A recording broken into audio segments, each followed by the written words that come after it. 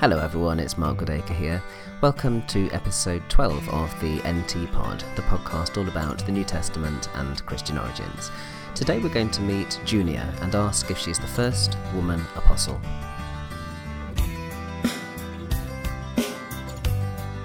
When I was a student in Oxford in the mid-1980s, I have a strong memory of going along to one of Ed Sanders' lectures on the Apostle Paul. They were called The Theology of Paul.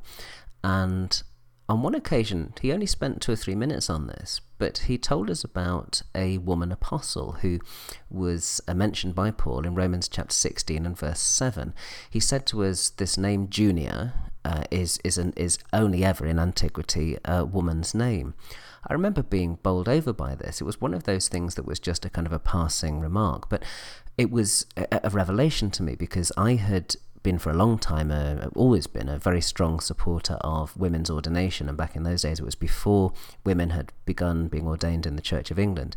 And as a supporter of that cause, I was amazed by the thought that there was actually something so clear in the New Testament where there was a woman in a position of great authority, like being an apostle. And I thought, why doesn't everybody know about this? Well, it turned out that lots of people didn't know about it. And you can go back to books even written as recently as the 1990s, and people are still referring to the character in Romans chapter 16 and verse 7 as a man.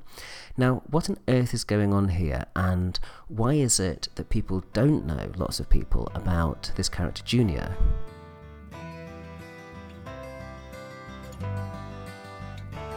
Okay, well, let's take a closer look at the all-important text, Romans chapter 16, verse 7. Here in context, what Paul is doing is he's going through a whole bunch of people that he knows in the church in Rome, and he's greeting them one by one. And in verse 7 he says, "Greet Andronicus and Junia, my relatives who were in prison with me. They are prominent among the apostles, and they were in Christ before I was." Now I'm quoting there from the New Revised Standard Version, but if you took an older translation like the Revised Standard Version, it sounds a bit different. This is how it sounds in the RSV. "Greet Andronicus and Junius, my kinsmen and my fellow prisoners. They are men of note among the apostles, and they were in Christ before me." Now, it looks like what happened in some of these older translations, people saw the word apostle, and they thought, oh, well, it must be a man. And a kind of presupposition that an apostle could only be a man crept into the translation, because that language about man and men isn't there in the text. So what you have to do is you have to say, well, what are the indications about the gender of Junia? And this is where you have to do a little bit of work with the Greek. If you don't have any Greek, and that's probably the majority of my listeners, don't worry, because I'll try and explain it as simply as I can. The text, when it appears in Greek, says unian, with at the end of the word there is a Greek letter nu, like our N. And this is because it's in the accusative case. And to try and work out what the name was in the nominative case, what the name actually was, we have to say it's either of two possible things. It's either a male name, Junias, which is the one which the RSV went for in the translations we just looked at, or it's Junia, a female name, which the NRSV goes for. So how do we pick between those two? Because each are possible on a reading of the Greek. Well, it has to be Junia, and the reason for this is that when you start looking at ancient examples of the word Junias, the male, it's actually Junianus, a sort of a contraction of that, just doesn't exist. You just cannot find good examples of it.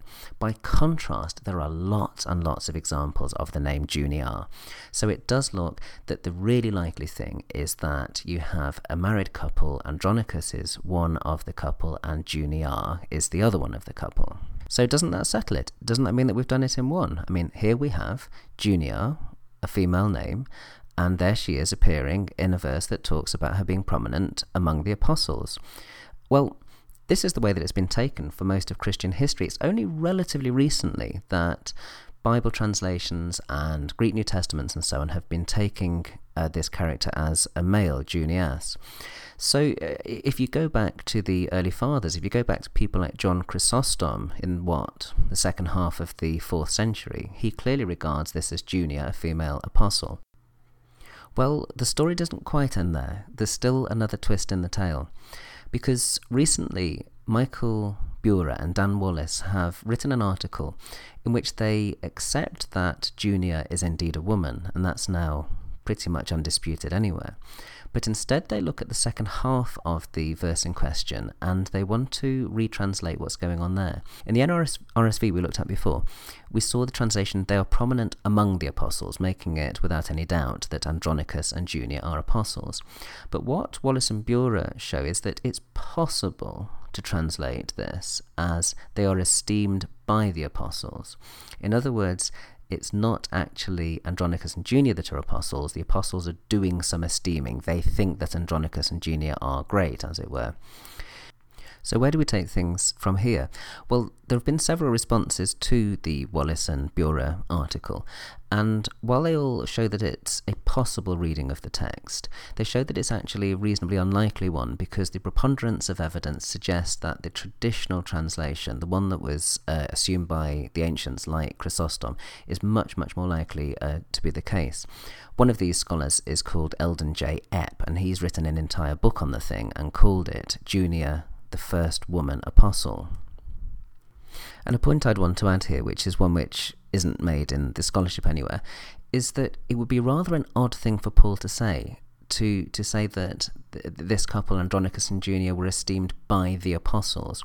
When Paul talks about the apostles, he includes himself in that group. So he would have said something like, if that was his meaning, he would have said by all the apostles, or by all the apostles including me.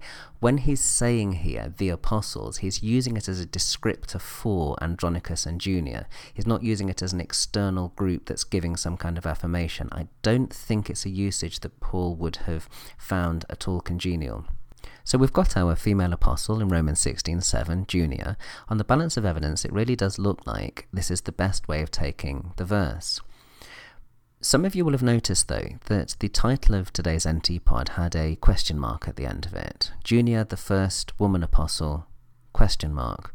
So what's that question mark doing there? Well, part of it is because I want you to listen and find out what my view is on the topic. But the question mark's also there because I think Eldon J. Epp is wrong about her being the first woman apostle. There's someone else in the New Testament who is the first woman apostle, and it's not Junia. And I'll tell you about her next time. Well, thanks very much for your company on the latest NT Pod.